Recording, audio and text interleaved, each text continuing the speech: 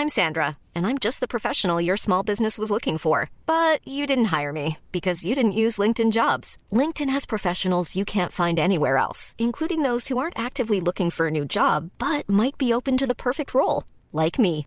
In a given month, over 70% of LinkedIn users don't visit other leading job sites. So if you're not looking on LinkedIn, you'll miss out on great candidates like Sandra. Start hiring professionals like a professional. Post your free job on linkedin.com/people today. Hey, Dave. Yeah, Randy. Since we founded Bombas, we've always said our socks, underwear, and T-shirts are super soft. Any new ideas? Maybe sublimely soft. Or disgustingly cozy. Wait, what? I got it. Bombas. Absurdly comfortable essentials for yourself and for those facing homelessness. Because one purchased equals one donated. Wow, did we just write an ad? Yes. Bombas. Big comfort for everyone. Go to bombas.com/ACAST and use code ACAST for 20% off your first purchase.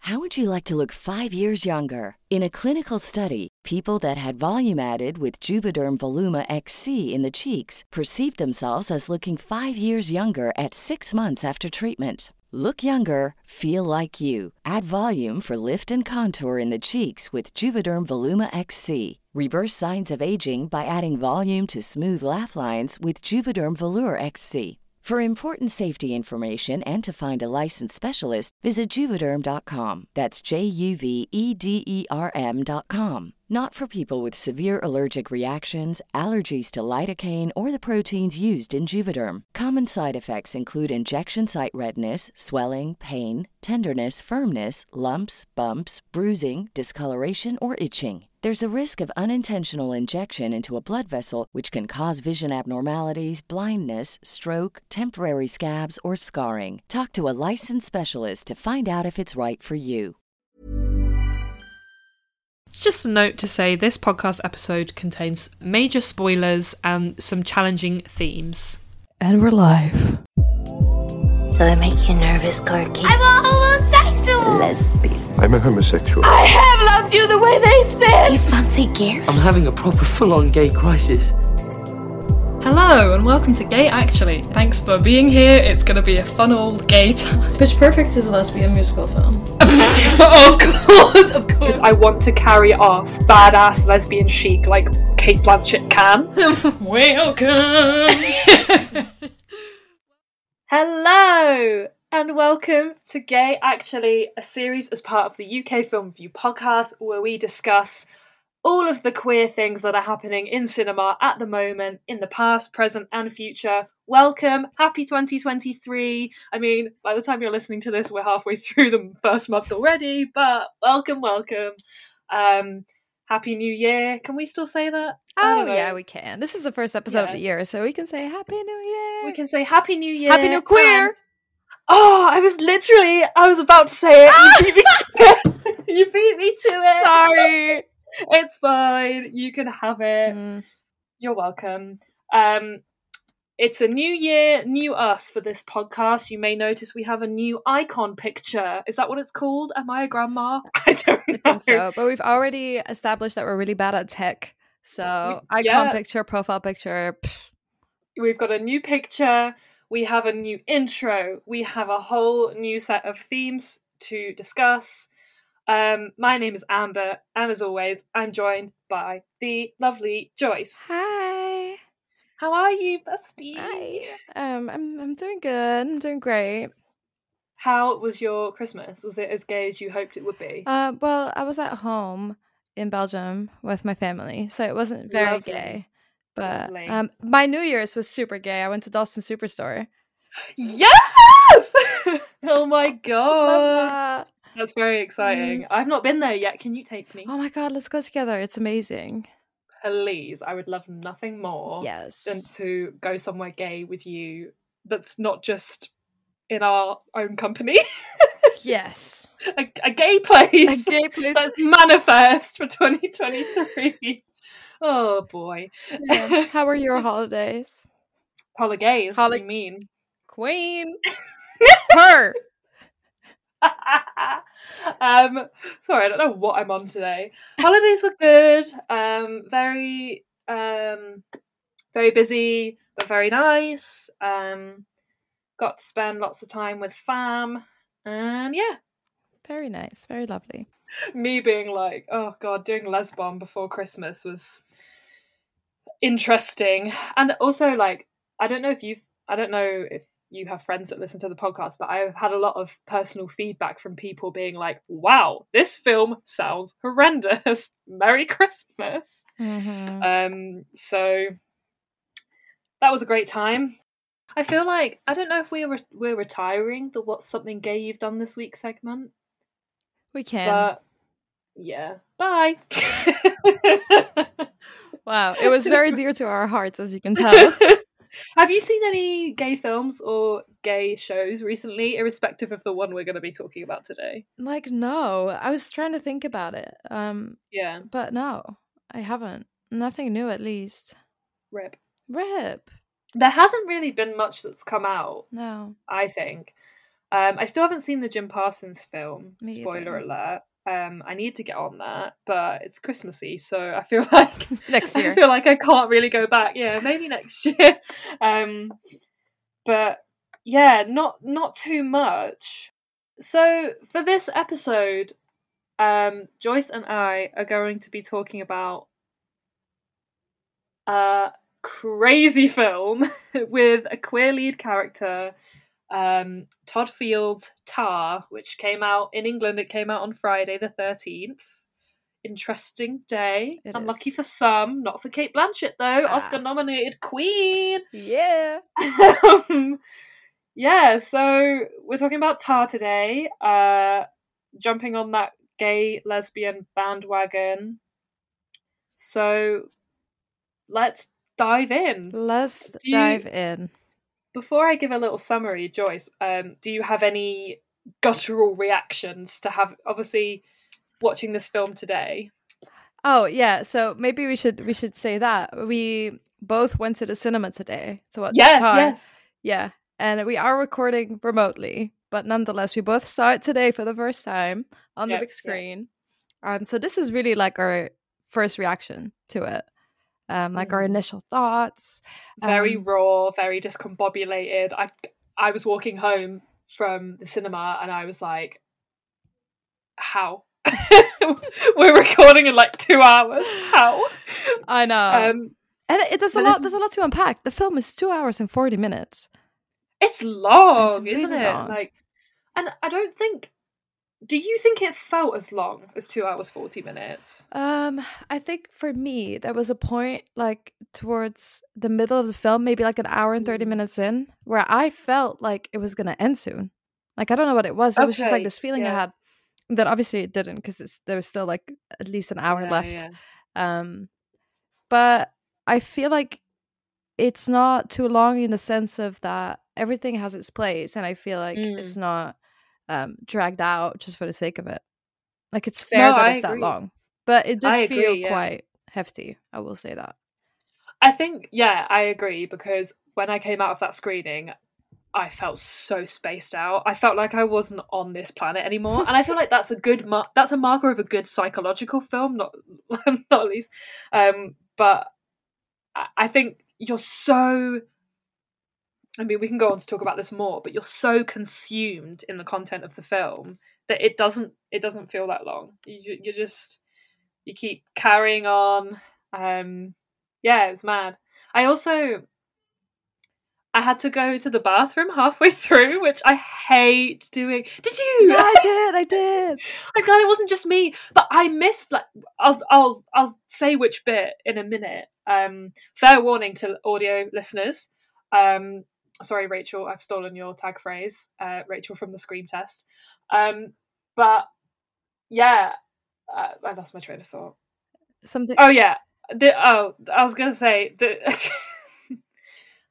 This episode will be containing spoilers of the film Tar, so if you haven't seen it and you want to see it, I would advise going to see it before you listen to this, sooner rather than later, please. And then let us know what you think. Give us a cheeky review or rating, or just tell us. I don't know. Reach out somehow. Just tell us. Yes, there will be some spoilers, so just fair warning. But yeah, I went to the bathroom at a really crucial moment. And then I came, I was, because I was like, it needs to happen. I would try to find, when you try and find a lull in the film, but there's no lull in Tar. Yeah. I came back. I was literally I was so quick. And I came back and I was like, oh God. Oh, what did you miss? What did you miss? So it was the scene where she's quote unquote attacked. So I haven't seen that bit, but I had to look it up afterwards. And I was like, oh, So you thought she was really attacked? Yes. Oh, wow. And I thought I might cut this out and put this in later in the episode, but I thought, why have they done that? It seems really random. Are they trying to portray her as vulnerable, or are they really trying to amp up that people don't like her? But then when the credits were rolling, I wikied it on Wikipedia, I had a look, and she was lying, and that changed my whole frame of reference for the film. But it was fine. Like, it didn't impact my viewing or anything, but it really made me think, is she reliable? Because if she's lied about that, what else has she lied about? That was interesting. Yep. So maybe you can fill me in on the part that I missed. It's the scene where she's talking with this man, old, white hair and everything. I don't remember what his name is. In a restaurant after, I think this is that's her old teacher. Oh yeah, maybe, yeah. Oh yeah. I think there's news of the scandal, but it's not really broken out yet. Yes. And I think she says something, because when I came back from the toilet, she basically said, you're comparing Hitler, or like someone that was like a Nazi, to something sexual. Does she admit to having sex with the girl? No. No. She never admits it. It's only implied. Okay. So let me see if it's on the summary at all. Because that's what I was wondering, if she admits it. I think he talks about like previous allegations from other maestros and conductors and stuff. Oh, okay. But to be honest, I think you picked the perfect time, because I just I can't exactly remember, because there's a couple of scenes of them at lunch, isn't there? Yeah. But yeah. Anyway, I'll do a summary of the film, and then we'll go back and kind of talk about it in context. So, Cate Blanchett, the queen, the maestro in our lives, sorry, screaming. She plays a 49-year-old celebrity conductor maestro, Lydia Tarr. She is a trained pianist. She is an award-winning composer. She is the first female chief conductor of the Berlin Philharmonic Orchestra. And from the start of the film, you're very aware that she's very famous, she's very highly regarded, she's very successful. She's married to a woman, Sharon, played by Nina Hoss, who is her wife and the first violinist, concertmaster as well. And I mean, jump in if I miss anything, Joyce. But basically, the film is very Citizen Kane in that it is her slow and gradual demise, from being very, very from being a very, very successful composer to basically being cancelled. The film is very much a commentary on cancel culture and identity. Lydia questions her identity and seeks the need for validation on her identity a lot throughout the film. And there's lots of moments when she's working with the orchestra where you think you can understand this character, but you actually don't know her at all. And it's very interesting and psychological and complex, and I just don't know how else to explain this film other than that you have to see it and then just be mind blown with both of us, because I don't know, how do you feel about it, Joyce? Yeah, no, I don't know how to describe it at all. Like, I tried earlier with my flatmate and I was like, Cate Blanchett is in it. She's a conductor. There's an orchestra. I don't know. But yeah, I think your summary was really apt.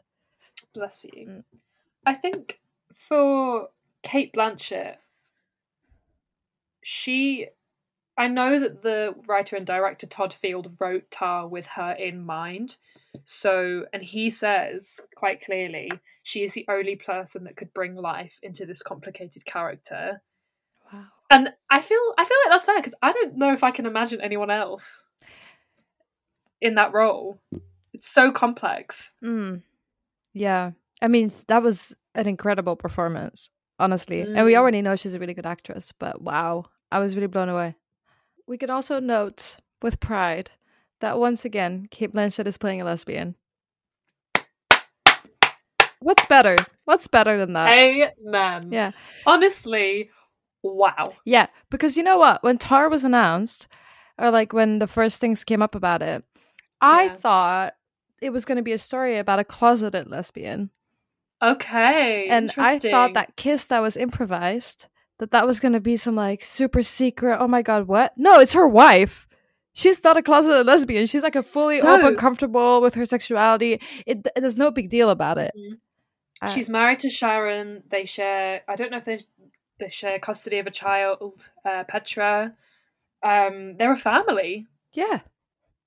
Like, I love that she describes herself as Petra's father. That was so funny. It was incredible. I was like, yeah. But, yeah, I mean, content of the film aside, Cate Blanchett's performance is unparalleled. I have never seen a queer character, so complex and so psychologically conflicted as Lydia Tarr, which is really interesting because it's not really a gay film. Like, fundamentally, it's about her craft, it's about her incredible career and how that's in jeopardy because of these allegations. That's what I missed out in the summary, is that there are allegations of her misconduct, physical, sexual, and it's really a story about that. That's so true, though. Yeah, should we start talking about our thoughts, our reactions? I wrote some notes on the way home, like in 2 degrees, like on my phone, tapping away, frozen fingers. That was smart.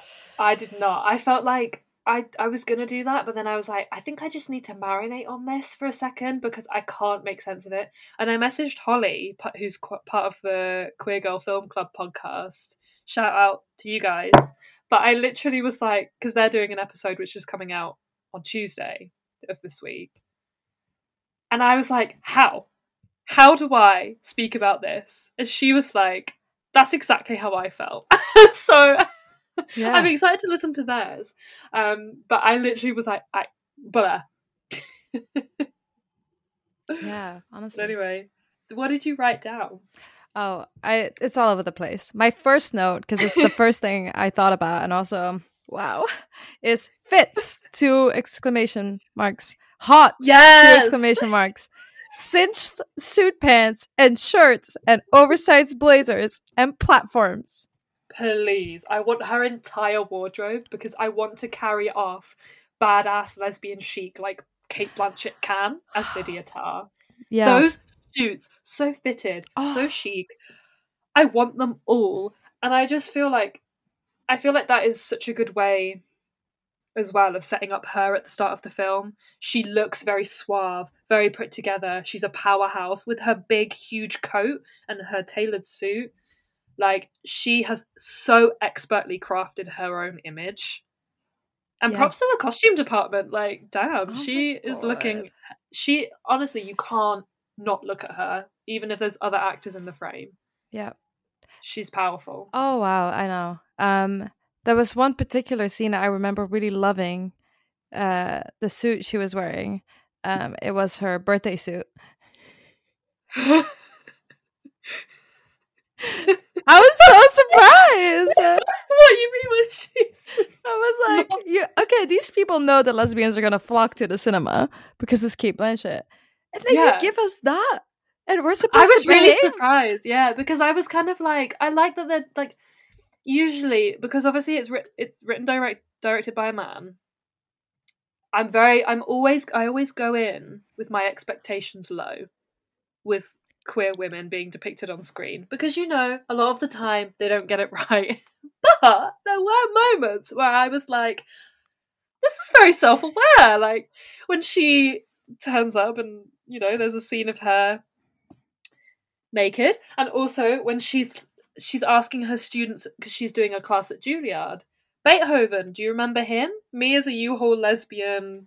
She says something about not being bothered about Beethoven, and I was like, I had let out a little chuckle. I was like, U-Haul lesbian, that is a phrase that I have not heard in a film for quite a long time. And I was like, let's bring it back. Oh, that was so great. I was I chuckled a few times in this film, and like no one else in the cinema was laughing. I was like, are y'all watching the same movie? No, I think it was the time of day that I went, because there were a lot of old people in my screening, and I feel like if I had been in the room with more gay people our age reacting around me, I think that would have changed the whole vibe. But it was a very quiet screening, which I love, because I feel like people have started talking in cinemas for sure since the pandemic more, and I'm like, shush. I was like, don't distract me from Kate. Amen. But anyway, yes. Yeah, very interesting times. I think, what did you think about the beginning scene? Because I feel like there were quite a lot of long takes of her face. The beginning scene? When she's being interviewed. Oh, there were, and she's sat very carefully. Everything that she's doing and saying feels very crafted and very deliberate. You get the sense that she is very confident in her own image because she's created it herself, as we come to learn. Yeah. What did you think of that? Well, I wrote this general note about that kind of like persona that she presents to the world, because near the end of the film, we see her go back to her childhood home, and we meet presumably her brother, or like her stepfather. I think it's her brother. Yeah, it's her brother. Yeah. And you get like an insight in the background she comes from, kind of where she grew up, and then seeing in that beginning scene, the interviewer basically gives her whole like resume, like her portfolio, everything she's done, which is incredible achievements, and so many of them. It's actually crazy. And then you think, oh, she comes from this place, not necessarily poor, but definitely very normal, not the biggest house. And I think it's been described online and in interviews and stuff as like she comes from working class roots, and she's had to work very, very hard as a woman and a queer woman to get where she is. So it's very successful. Yeah. So her whole life, basically, from when she decided to kind of move towards that, is her crafting her image from scratch, basically, and not having that environment around you growing up, and then having to find a way into that. I think that's why she presents herself always so what's the word like refined. Refined, and like very carefully and planned out. Same thing with the suits. We get the suit fitting afterwards. So she's very aware of what she wants her image to be, exactly. Which I think, like, that's a theme that runs throughout the film, as we've mentioned, the importance of identity and the self, like who she is and who she feels she is versus how other people see her. And I think, like, she is very powerful and passionate, but she's also very abrasive in the way that she wants to control her image. And you get little sprinkles throughout the film that, like, she is a bully, like, because she's the head of this orchestra. She is the maestro. First of all, loved characters calling her maestro throughout the film. I was like, please! Oh my god, I wish that was me!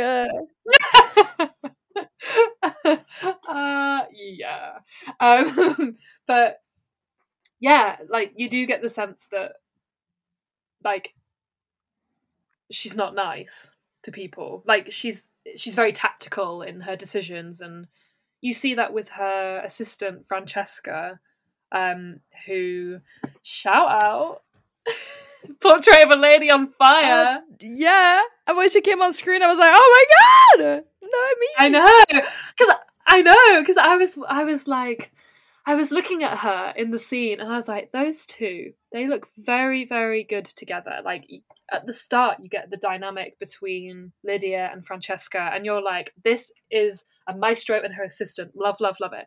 And I was watching the scene of them in the car, and I was like, it's her! These two queens who have played lesbians on film, interacting with each other in a film, and Cate Blanchett's wearing her like black cap, and I was like, stop. Yeah. A lot of very intimate scenes.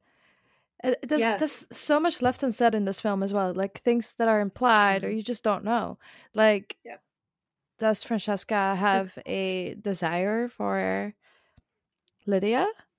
Like I felt that sometimes, that there was something there. Okay. But is that professionally? Because Lydia is this really renowned conductor, and Francesca wants to be one as well? Or is it more? Like there's so many things. Definitely. I think you really get the sense that Lydia and the people around her are tearing each other down to get to the top.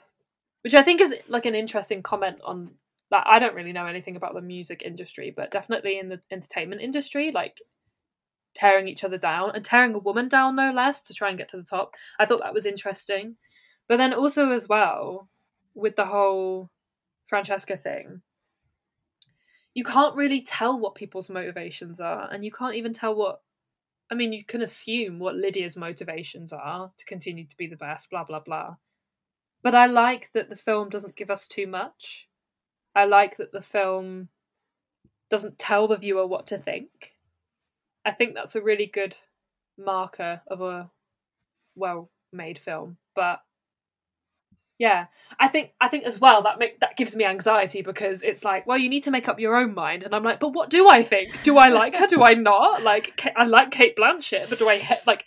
Is Lydia a good person? Is she a reliable protagonist? Like, I don't know. Yeah, that's very true. I mean, she's a problematic figure in a lot of ways, but in very specifically her ways.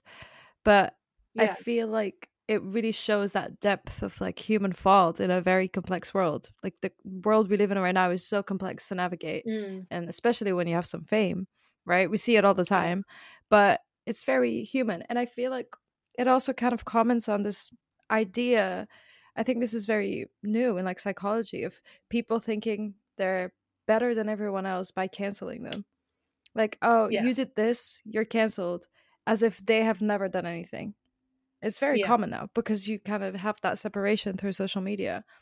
And I feel like this film really points to that, because we see her, and we're in the cinema, or let's say at home, wherever you watch this film, and you really get to go on that journey with this complexity, but you're not removed from it, like with social media and celebrities and whatever. And that's why I feel like it's hard to tell if we like her or we don't, because she's very human. She has a lot of characteristics that are just not likable, but she's very human. Yeah. And I think that's really well done in this. Like you said, it's like mostly a psychological film, and I think it really does that part very well. Yeah. I think I agree completely, and I think as well the way that the film looks really plays into that as well. So I mean, there's no secret that Lydia has a sensitivity to sound. Like, there's constantly sounds in the background all the time, plaguing her, as it were. And those shots where it's mostly, I've never seen a shot like this on film that isn't like a really deeply horror film. But the scenes where it's mostly darkness and you can just see her silhouette moving through the apartment, I was transfixed. I thought the camera work was so good. At the start of the film, I thought, has this been filmed on film? Like what kind of color grading is this? Like, I just thought it was beautiful. And those scenes where there's just noise and it's so atmospheric, and she's trying to she's wading her way through the darkness. Yeah. That was and like and then sounds get revealed the deeper we get into the film, and it's like, this is a character that's so concerned with everything that she's like, her paranoia is just rising to a crescendo, as it were. No music puns. Wow, that was really good. Really slipped that in there. Thank you so much. But yeah, it's crazy how, yeah, like all the way through we're like, why is she paranoid? Why is she frightened? And then you start thinking, is there validity to these allegations of sexual impropriety or bullying in the workplace, or whatever the accusation is? Why is she so scared? Is it because her image is being ruined, or is it because they're true? We get to decide ourselves, and I'm like, what? What is your opinion? I don't know. I don't know yet. I think, in all honesty, I think I'm going to have to watch the film again. I was thinking, oh no, what a shame. Oh no, 3 more hours of Cate Blanchett. I'd be interested to see, like, if my opinion does change, and who knows, maybe we'll do a follow-up episode on this, because I really don't know. Because I think honestly, the first half of the film, I thought, she is a victim of cancel culture. There's no way she's done this. They're tearing her down because she's a woman, because she's a queer woman.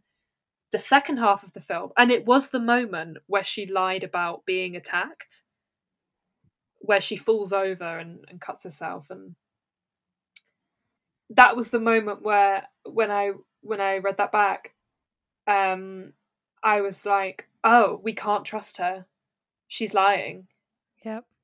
And so I don't know if she did it. But obviously, like, in these situations, in real life, we have to act as though the allegations are true. Of course we do.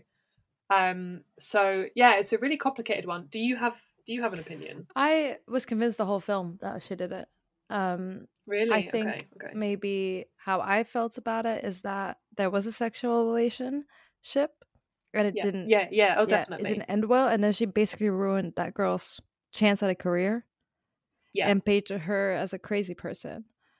And the reason I think why it's true is also because of her reaction to everything going on, like how she takes it in, but also Francesca, her assistant. There's this whole thing with the emails being sent from what's the name of the girl? Do you remember? Taylor or something? Taylor was her last name. Krista Taylor. Krista. Yeah. So the girl's called Krista Taylor. And there's this whole email correspondence between Krista and Lydia. And the part that we get to see from it almost seems like Krista is just angry and upset and kind of stalking Lydia. I think that's why I was slow to catch on. I think that's when I got halfway through, I was like, oh, we can't trust this woman. Yeah. But it going back and talking about that, it makes sense. And there was this one particular email that Lydia is reading while her assistant is getting her a drink. And it literally says, Krista in the email writes, I literally can't find a placement anywhere. No one will accept me. Mm-hmm. And it just shows that, her image was ruined. And then you would think it was by Lydia or by Lydia's team or whoever, but her team doesn't seem to know about it. So I assume by Lydia. And Lydia has incredible influence. And obviously, if something like that happened and it didn't end well, she's too high up in this world. She's too important in this world to let it ruin her career. So she ruined that girl instead. Yeah. And that makes total sense to me. And she seems to live with that guilt. Like, there's so many things she does, or like the noises she hears, or the visions she's having. The dreams she has. Yeah. The dreams she has. Definitely, she's plagued by this paranoia. And I think, like, at the beginning of the film, as I said before, I kind of was like, what's going on? Where it's leading to? And then suddenly you're like,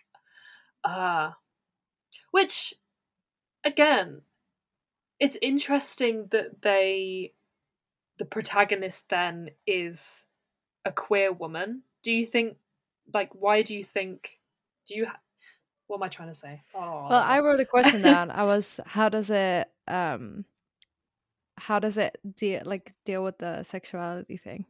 Like, how does it is it bad representation, basically? Like, what do you think? I don't know. That's why it's a question on my notes. I'm not sure. So do we think Lydia, like the character of Lydia Tarr, is bad representation?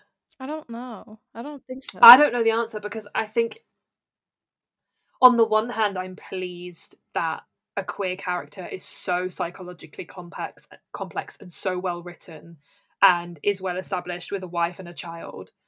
But on the flip side, I'm like, really? You want to make this well-written character a predator? But then I'm thinking, does her queerness matter in the story? And is she a predator, or are the allegations trying to paint her as a predator and piggyback on her sexuality to make her look like a predator? Like, is the film giving a bad representation? I'll be completely honest with you. My knee-jerk guttural reaction whilst watching the film is, well, they're trying to tear her down because she's a queer woman that's successful. Yeah. That was my knee-jerk reaction. And I think the film is doing that to subvert expectation and to kind of be like to the viewer, well, what do you think? What are you programmed to think? I don't know. That's just kind of how I see it at the moment. I think I do need to watch it again, because that is a very raw reaction that I've had. I think I agree with you. I don't know. Yeah. And we don't know if she's actually done it. We assume that she probably has, and that she's a terrible person. And also, we need to believe victims in real life as well as on screen. But yeah, I like that the film is trying to throw you off the scent in that sense. But then also, I'm incredibly frustrated at the same time. Also, just as a side note, I love how much research and preparation Kate the Queen Blanchett does for her roles. Do we not think that she is just at the top of her game right now, especially with this role as Lydia Tarr? Oh, wow. The whole film, I was thinking, this must have taken so much. Yeah, because I don't know if she spoke German before. That as well. I forgot about the German. She speaks so much German in this film. Yeah, and Joyce, do you speak German? Speak German.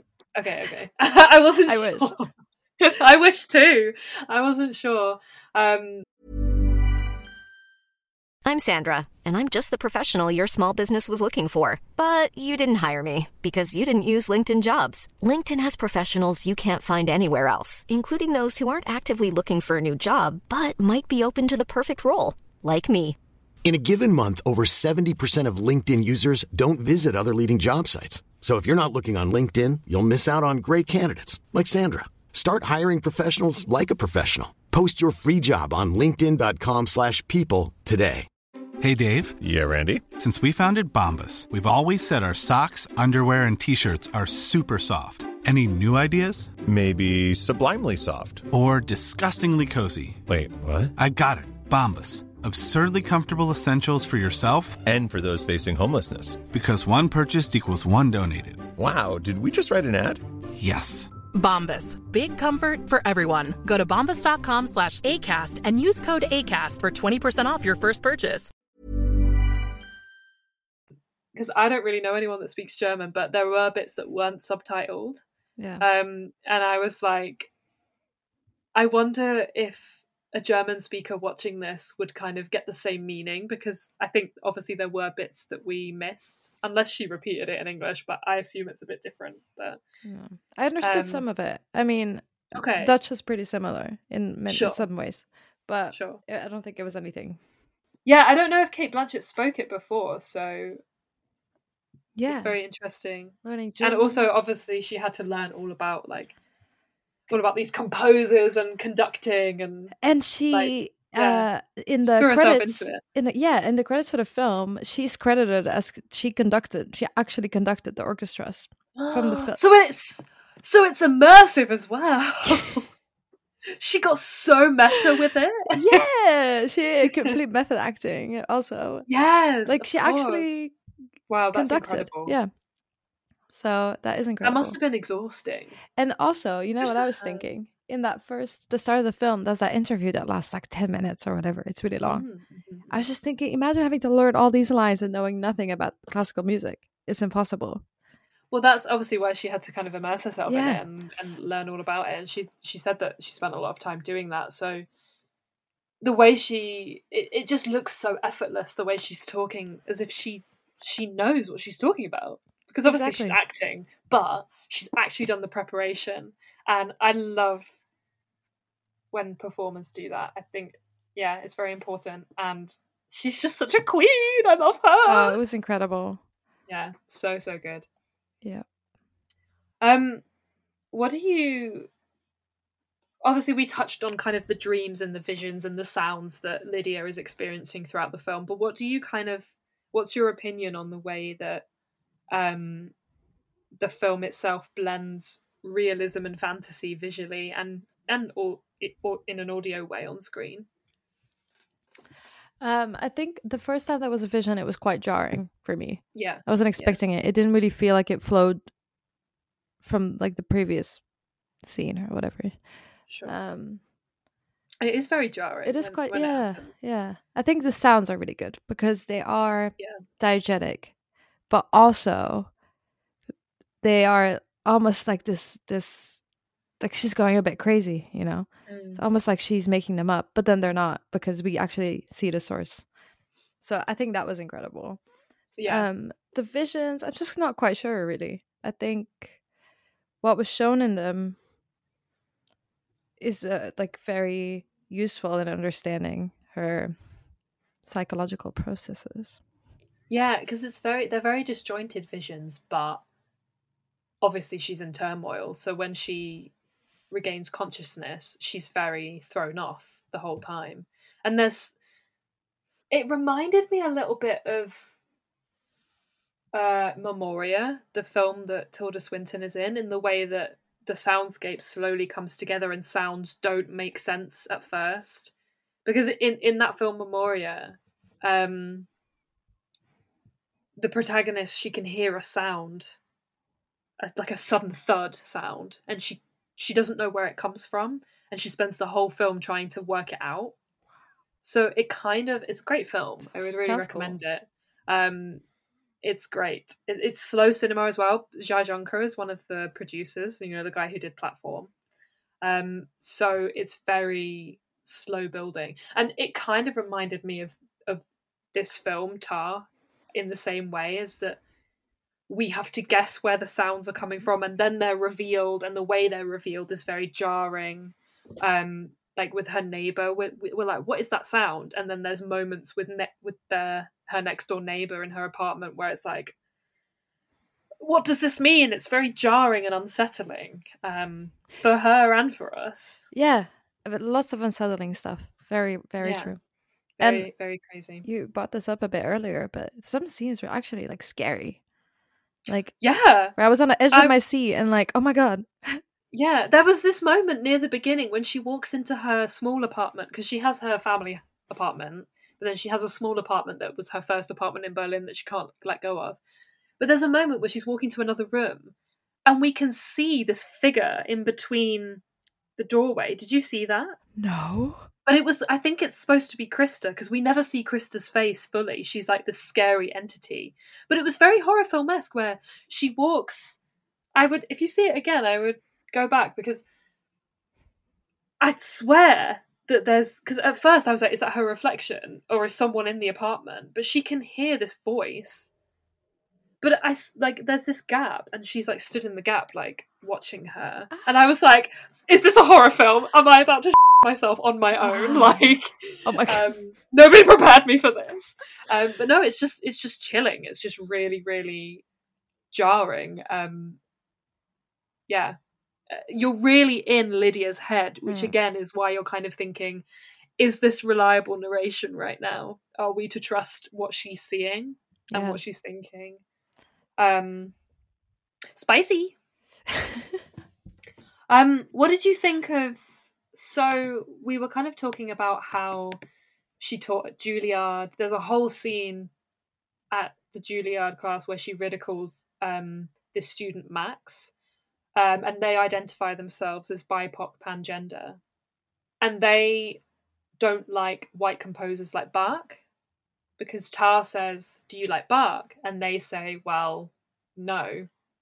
And Lydia basically encourages. She's trying to be encouraging and be like, you need to look past these superficial differences and focus on the music. It's all about the music. It's not about the identity politics or whatever. And Max storms out of the class. What did you think about that scene? Because, yeah, it's very near the start of the film as well. I think I agree with her on quite a lot of things she said. Mostly, no, she's kind of criticizing that cancel culture and that, like, really, basically that, like, that social media thing that we're all doing about this is right, this is wrong. Yeah. And she's criticizing that. And then she's also kind of talking about, separating the art and the artist. And the thing is, I find that myself a really difficult discussion because I don't know where I stand on it. I think I've always had a hard time separating it, especially in cinema, like, because that's what I've studied and all that. And I've, there's a lot of directors that I don't just want to watch, so I don't. But then if you think about it, there is some value to separating art from the artist. I get that. But with Lydia in this situation, it's especially, it's very different from, like, cinema, let's say, because these composers, that was like centuries ago. And people were just different then. Yeah. It's really hard to compare current politics and identity politics with something from, like, centuries ago. And in that case, when it's like history like that, where it's so far removed, I agree on what she's saying, mostly. But then again, I don't have a black and white, like, look at it. No, it's very gray area. And the way she handled it in that scene, I wouldn't say that was great, particularly. No. Especially when you have someone actually being brave enough to express these feelings about their identity. And you can tell how anxious they are as well, because their leg is continually shaking. And at one point, Lydia puts her hand on their leg to stop it. Yeah. And she does that a couple of times throughout. Like, there's a couple of characters that have nervous tics. So Max with their leg shaking, and then what's his name? Sebastian with his pen clicking. Is it Sebastian? The one that the character? Yes, it is Sebastian.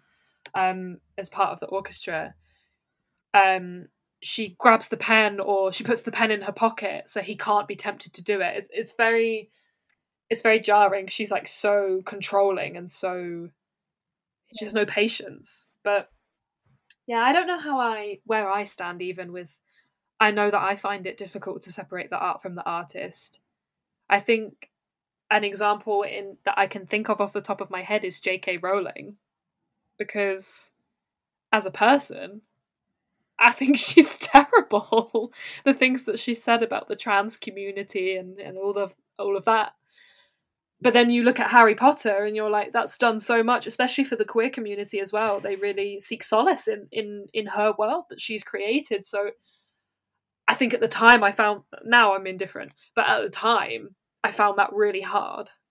Yeah. So I agree. I think the debate is interesting, but I don't personally know where I stand on it. Yeah, same. I agree. It's very, very hard. For me, it's like, let's say Roman Polanski. Oh, yes, gross. Like Woody Allen, Yeah. And then Hitchcock even. Oh, Stanley Kubrick. Literally any director from, like, honestly. And it's like, maybe kind of the difference is if something new comes out now, maybe that's not something easily accessible. But things from the past that are already made, that have already been done, maybe that's a bit easier to digest. Yeah. I don't know. I guess if they're products of their time. I think cinema is a bit different in that, because obviously it's a lot more contemporary than music. Like the music that they're talking about, like Bach and Beethoven and all that jazz. But also, Lydia Tarr is a white, privileged, cis lesbian. So, to an extent, obviously she's had to work very hard. She didn't come from privileged means. She's had to work very hard to be in her position. But it's all fair and well her saying all of these things. But she's speaking to a pangender person of colour. So, in that sense, I'm like, you maybe want to be more empathetic. That's it, empathy. It's a tricky one, yeah. Because even she doesn't have any empathy. That's it. Even if that's her opinion, the way she went about it, Lydia, come on. She needs to at least be like, I understand your position. I think from this perspective, blah blah blah. Yeah. But the way she addressed it, I was like, I know. Not good. And then obviously later in the film, she discovers that someone was secretly recording her in class, and the footage is edited to make her sound like way worse. Fascist. Yeah. Not great. And that's interesting as well about I think there's a lot of contemporary films and TV shows at the minute that like talk about the issues of deepfake and editing footage and not portraying someone as they like The Chair, that show The Chair, where it basically one of the characters in that show, his footage of him is edited to make it look like he's a Nazi or a fascist. And cancel culture is very prevalent in that. So that was interesting. Let's talk about the elephant in the room. The whole one of the biggest like parts of the storyline. Her like crush / slight obsession with one of the new members of the orchestra that became a new member just because Lydia felt some initial attraction to her. Yes. Now, so that's you're talking about the Russian cellist, Olga, played by, I think she's dual nationality, English-German, Sophie, I'm sorry if I pronounce the surname wrong, Sophie Kauer.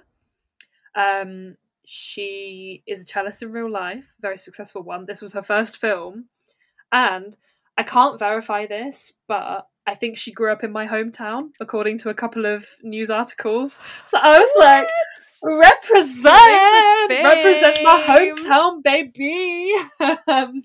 So that was fun. But yes, she's a very successful cellist. Happy days. But yes, talk to me about your do a summary of what happened and talk to me about your thoughts, please. Well, what struck me at first when it all initially starts is that and then also knowing the thing, the Krista Taylor story, kind of how Lydia seems to really gravitate. That was so hard to find that word. Lydia seems to like really gravitate towards these younger women that are in the same field as her, and it kind of gave me the sense, at least, that there's this really apparent struggle within Lydia about maybe her own youth and how she gave everything in her life to build that career to get to the place she is, and that she's kind of looking for that freedom and that being young and a bit crazy in these girls, because Olga is very like free and like she's, you know, how to describe it, she doesn't have that etiquette and that like care about how she portrays herself the way Lydia does. And I think like it seems that Lydia really gravitates towards that. So that's really interesting, because no wonder she's captivated by her, because she's never been in a position to be so confident in her own self-image. Like, she's constantly crafting herself. So for someone to just be like, this is who I am, take it or leave it, it's like, ooh.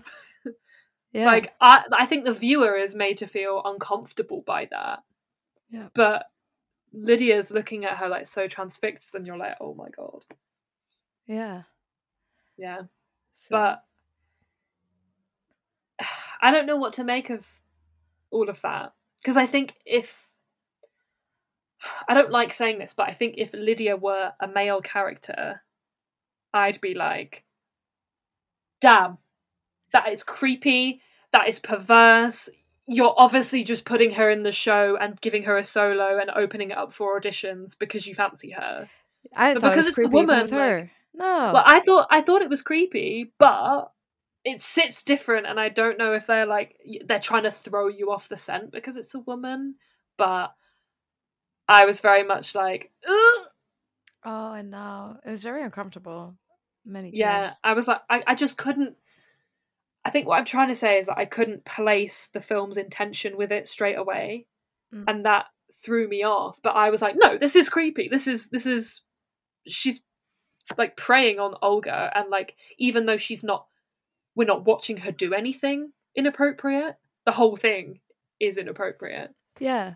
And especially that scene when they rehearse, and then she decides on the side accompanying piece, and she's like, "There's going to be a cello solo," and the head cellist or whatever, I don't know what they're called. I don't know anything about classical music. That who's supposed to do the solo or who always does it. Lydia kind of tells her like, "Okay, I'm going to open it up for auditions because you're obviously busy enough with this piece already." And everyone's kind of shocked. Everyone's like, what? This is so out of place. This doesn't happen. Yeah. And her wife is sitting there because Lydia makes eye contact with Olga. And her wife is sitting there just looking back and forth at them, like from Olga to Lydia, and kind of having this little... And it's really uncomfortable. Like... I agree. Because everyone as well, like the looks between everyone in the orchestra is very interesting. But then there's one moment where the head cellist or the first cellist or whatever, I'm not sure what they're called, but Sharon, Lydia's wife, is the first violinist, who everyone, like their head cellist kind of looks at Sharon to be like, what the hell is going on? And Sharon has to look back and be like, I'm as clueless as you. I don't know what she's doing. And it's that sense of she is so in control of all of them, and they are just like deer in the headlights, like what do we do? And it's very overwhelming. But then you get the sense as well that Olga is very much like, yes, I do want to climb to the top. I am going to do whatever it takes to get there. It's interesting to see how Olga's perspective changes, because in the start she's really relishing in this attention she's getting from is that a word? Yeah, she's relishing in the attention. The attention she's getting from Lydia. And then at the end, after the allegations have come out, she's really distancing herself. So Olga goes with her to promote her book, or she goes somewhere with her, and it's implied that basically Francesca, who has left her position as Lydia's assistant, has shared these emails, and she's basically fired from the foundation. And she basically is like, oh, let's go to dinner. And Olga says, no, like, I'm just going to bed. But then it's revealed that she sneaks out to go out to dinner herself. So she doesn't want to be seen with her at dinner or in public at all. And that's very interesting. Yeah. And we also when Lydia is doing her book reading, Olga's in the back on her phone saying like really bad stuff about her. Yeah. So her opinion is at least the opinion she wants people to know has like changed a lot. Yeah, definitely. So then obviously as a result of these allegations and being removed from the Kaplan Foundation, Lydia is removed as conductor in Berlin of the Philharmonic. And then as a result, Sharon breaks up with her, basically. She bans her from seeing their daughter. But I think that's interesting as well, because Sharon's not angry at the allegations, but more so Lydia not communicating with her properly. The trust is gone. And that was interesting. And then Lydia basically grows increasingly deranged to the point of the climax of the moment where she sneaks into the live recording of her original show and attacks the new conductor, Elliot, who's played by Mark Strong, right? And this. What did you think of that scene? Because I gasped. I literally did the whole hand over my mouth. I was literally had my hands over my mouth like I was watching it in real life. Like the drama. It was so melodramatic. That's what this film does really well, is the melodrama. I think there's been mixed reviews about it, but I loved it. Yeah. And she like completely, but I feel like she commits to losing it. It's not even like she just lost it in a moment. It's like she commits to it. Like, I'm gonna lose it. And it's also, I think, that thing of, I don't know if her wife is the one that gave it, or Francesca, but her version of the piece they're playing, the one that she noted, or like all her notations are on it, is gone. So basically, this new guy that's conducting has her notation of the piece, and is conducting they've all that. Conspired against her to do it. And I think that's her breaking point. Like, no one else can conduct this. This is my piece. Mm. And I was shocked. I did not expect that. I know. It was insane. Absolutely insane. And obviously, it's been building to that crescendo. But then, in that moment, in front of an audience, her career is ruined. Yeah. Completely shattered. And she ruins it herself. Yeah. So, obviously, the end of the film, she returns to her working class. This is how it's so described in the plot summary that I'm reading. She returns to her working class childhood home on Staten Island, where it's revealed that her birth name is Linda Tarr. Not Lydia, Linda. And that's when we realise this is what this film's been about. She's been so obsessed with controlling her own image. She's invented her persona. Yeah. And her brother basically accuses her of forgetting her roots. Yeah. And that she just, on the stairs in this small home where she grew up, she just looks so small and so vulnerable. Yeah. And then, cut to, she finds work as a conductor in the Philippines. What did you think of this whole bit in the Philippines? Because I was like, what is happening? Me too. I was very confused about it. I was like, where are we going? Hello? Yeah. Yeah.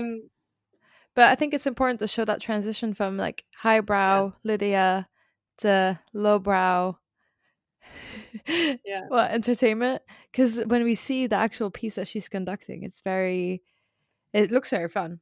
I'm not gonna lie. Yes. So it's for the video game series Monster Hunter, and in the audience, they're all cosplayers. They're all dressed up as characters, assuming from the game. And she's still conducting, but it's a whole other world. And I think what it's trying to show, look how far she's fallen, but I don't know. It's interesting. Yeah. But also as well, this bit I was very confused by. I'll explain this plot point, and then I want to know what you think, because I was very disturbed. But she wants a massage, so she asks the hotel concierge, where can I get a massage? He recommends this place, and she's sent to this high-end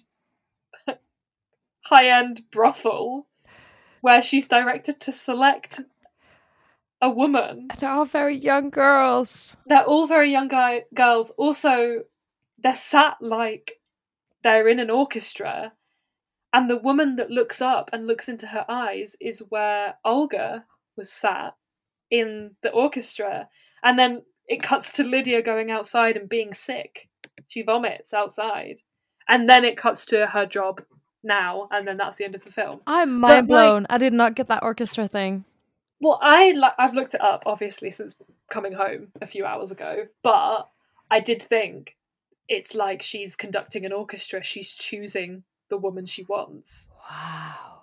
But then I was like, I was very confused, because I was like, has she been sent here by accident? Did she want to come here? Is she disgusted with what she's done? Or did she do nothing? And again, we're supposed to make up our own mind, but I was like, what? I don't understand this scene. Is it just meant to show that she is predatory? Huh. Wow. But I don't know. There's a lot. I have a lot of questions about this film. I don't know, because it cuts to her throwing up outside, so it could also show the complete opposite. But that's what you just said. It's so ambiguous. We don't even know what happened inside. We don't know if she went through with it. My reaction is that she's disgusted, but I don't know if it's with the situation or with herself. And I can't stop thinking about it. There's so many options. Disgusted with the situation with herself, or she did it. Honestly. She actually went through with it, and then was disgusted with herself. We need to do a follow-up episode. We need to rewatch this. We need to rewatch it and then record this episode again and try and make sense of our thoughts, because I feel like this is such a snapshot in time. We need to go back and analyze it again. So, audience, if you want to see that, let us know. But Joyce, how do we sum up this film? Do you have any final thoughts? Is there anything else that you want to talk about Lydia Tarr and this film? Well, I just want to... complex film. Yeah, very complex. I just want to say, I just want to put it out there that I think that Cate Blanchett is incredibly hot in this film. And I swooned over her in the cinema.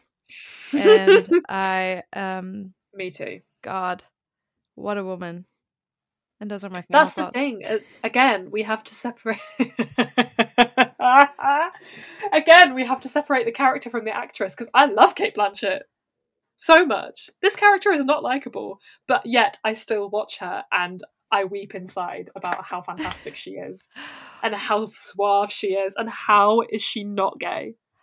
Oh my god, honestly, how many gay characters has she played now? Like, at least two, three? Yes, but Ocean's 8 up for debate. That's why I said maybe 3, because Ocean's 8 is a question mark in my mind. There's Carol, there's Tar, there's maybe Ocean's 8. All I do know is that I want Cate Blanchett to be in more queer roles in the future, please. Yeah. Even though she's not queer, I don't care. I think she's fantastic. Do you think she will win the Oscar for this film? Well, who else is up against her? Well, I think Michelle Yeoh is up against her, and I'm sorry, but Everything Everywhere All at Once is my winner for the awards this year. It's such a good film. I want Michelle Yeoh to win it, to be honest. I don't think when we're recording this, nominations have been confirmed, but I feel like, for me, it will be a toss-up between Cate Blanchett and Michelle Yeoh, and I do want Michelle Yeoh to win. She won the Golden Globe. Yeah. Was Kate nominated? I couldn't find out. I'm checking right now. Best Actress Drama. No! Cate Blanchett won Best Actress at the Golden Globes for Tar. She won? She won. Michelle Yeoh won. Michelle Yeoh, I think she won something else. Yeah, she won Best Actress Musical or Comedy. Cate Blanchett won it for Drama. I see.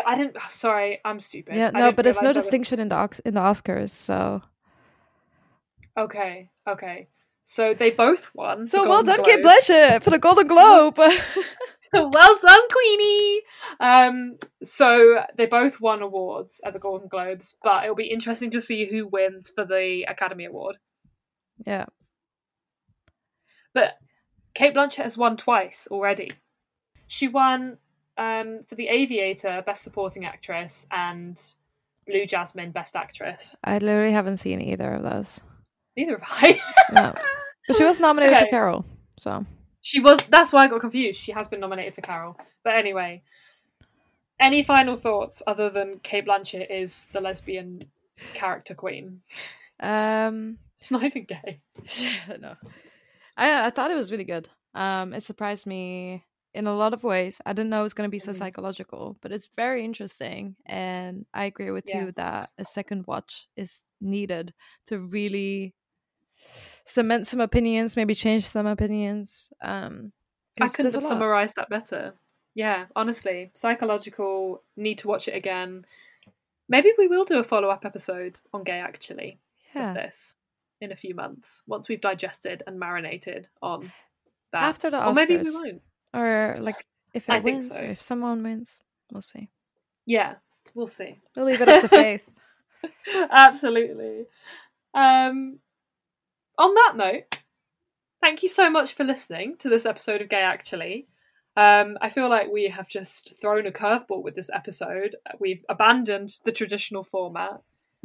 But neither of us have seen anything really that gay recently. Do you have a character or anyone that you want to shout out in terms of being gay? Like, what have I even seen? Joyce is looking at the wall like she hates me. No.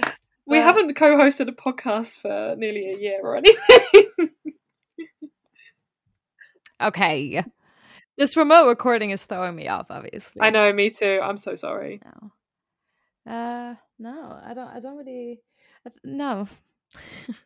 Okay, I have one. I want to shout out Noah Schnapp from Stranger Things, who recently came out as gay. Love you, King. Love that. We support you. This is a safe space for you to be yourself, and you are incredible.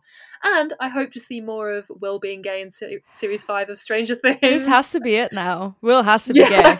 I mean... Let's make it canon. Let's make it happen. Please. Oh, that's such a good show. I'm so excited. Me too.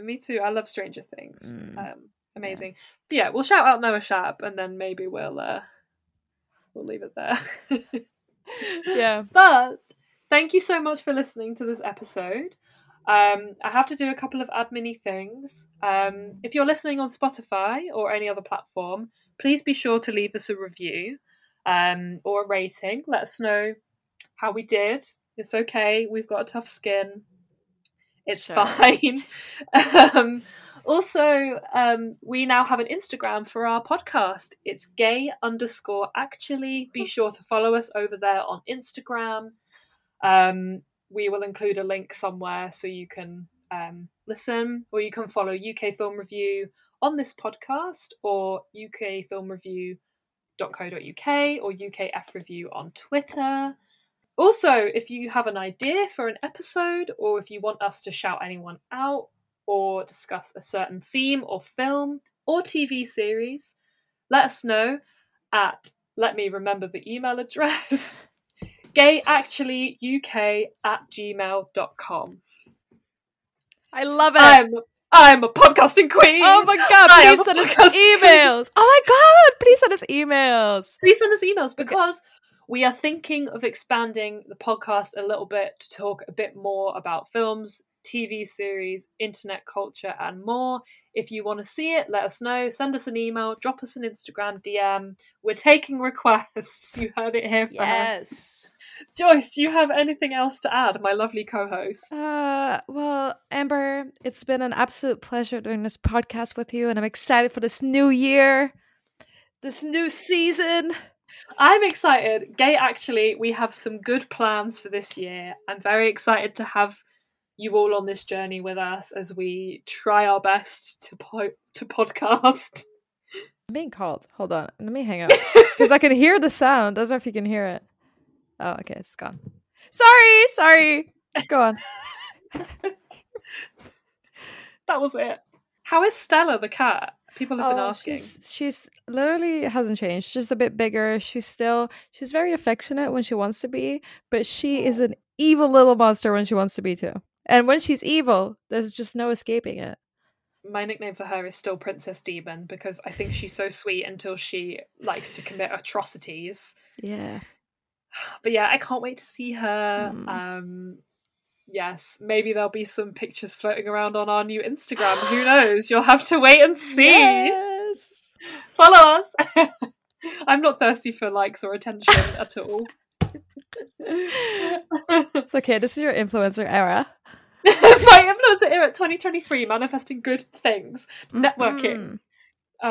Let us do this. Watch this space. Thank you so much for listening, and goodbye. Bye.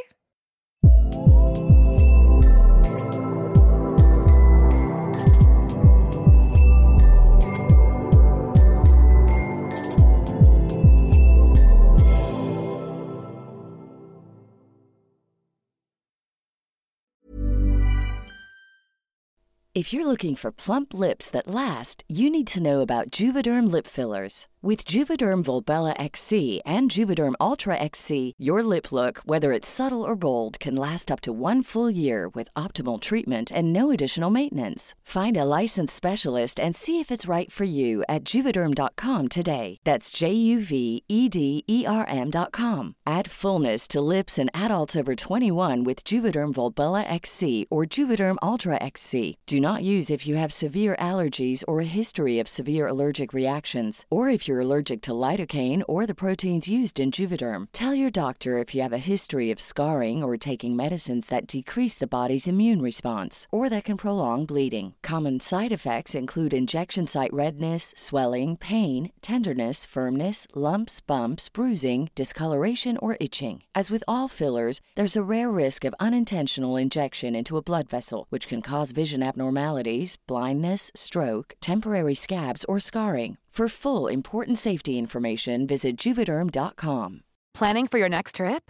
Elevate your travel style with Quince. Quince has all the jet-setting essentials you'll want for your next getaway, like European linen, premium luggage options, buttery soft Italian leather bags, and so much more. And is all priced at 50 to 80% less than similar brands.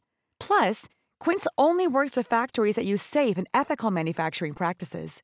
Pack your bags with high-quality essentials you'll be wearing for vacations to come with Quince. Go to quince.com/pack for free shipping and 365-day returns.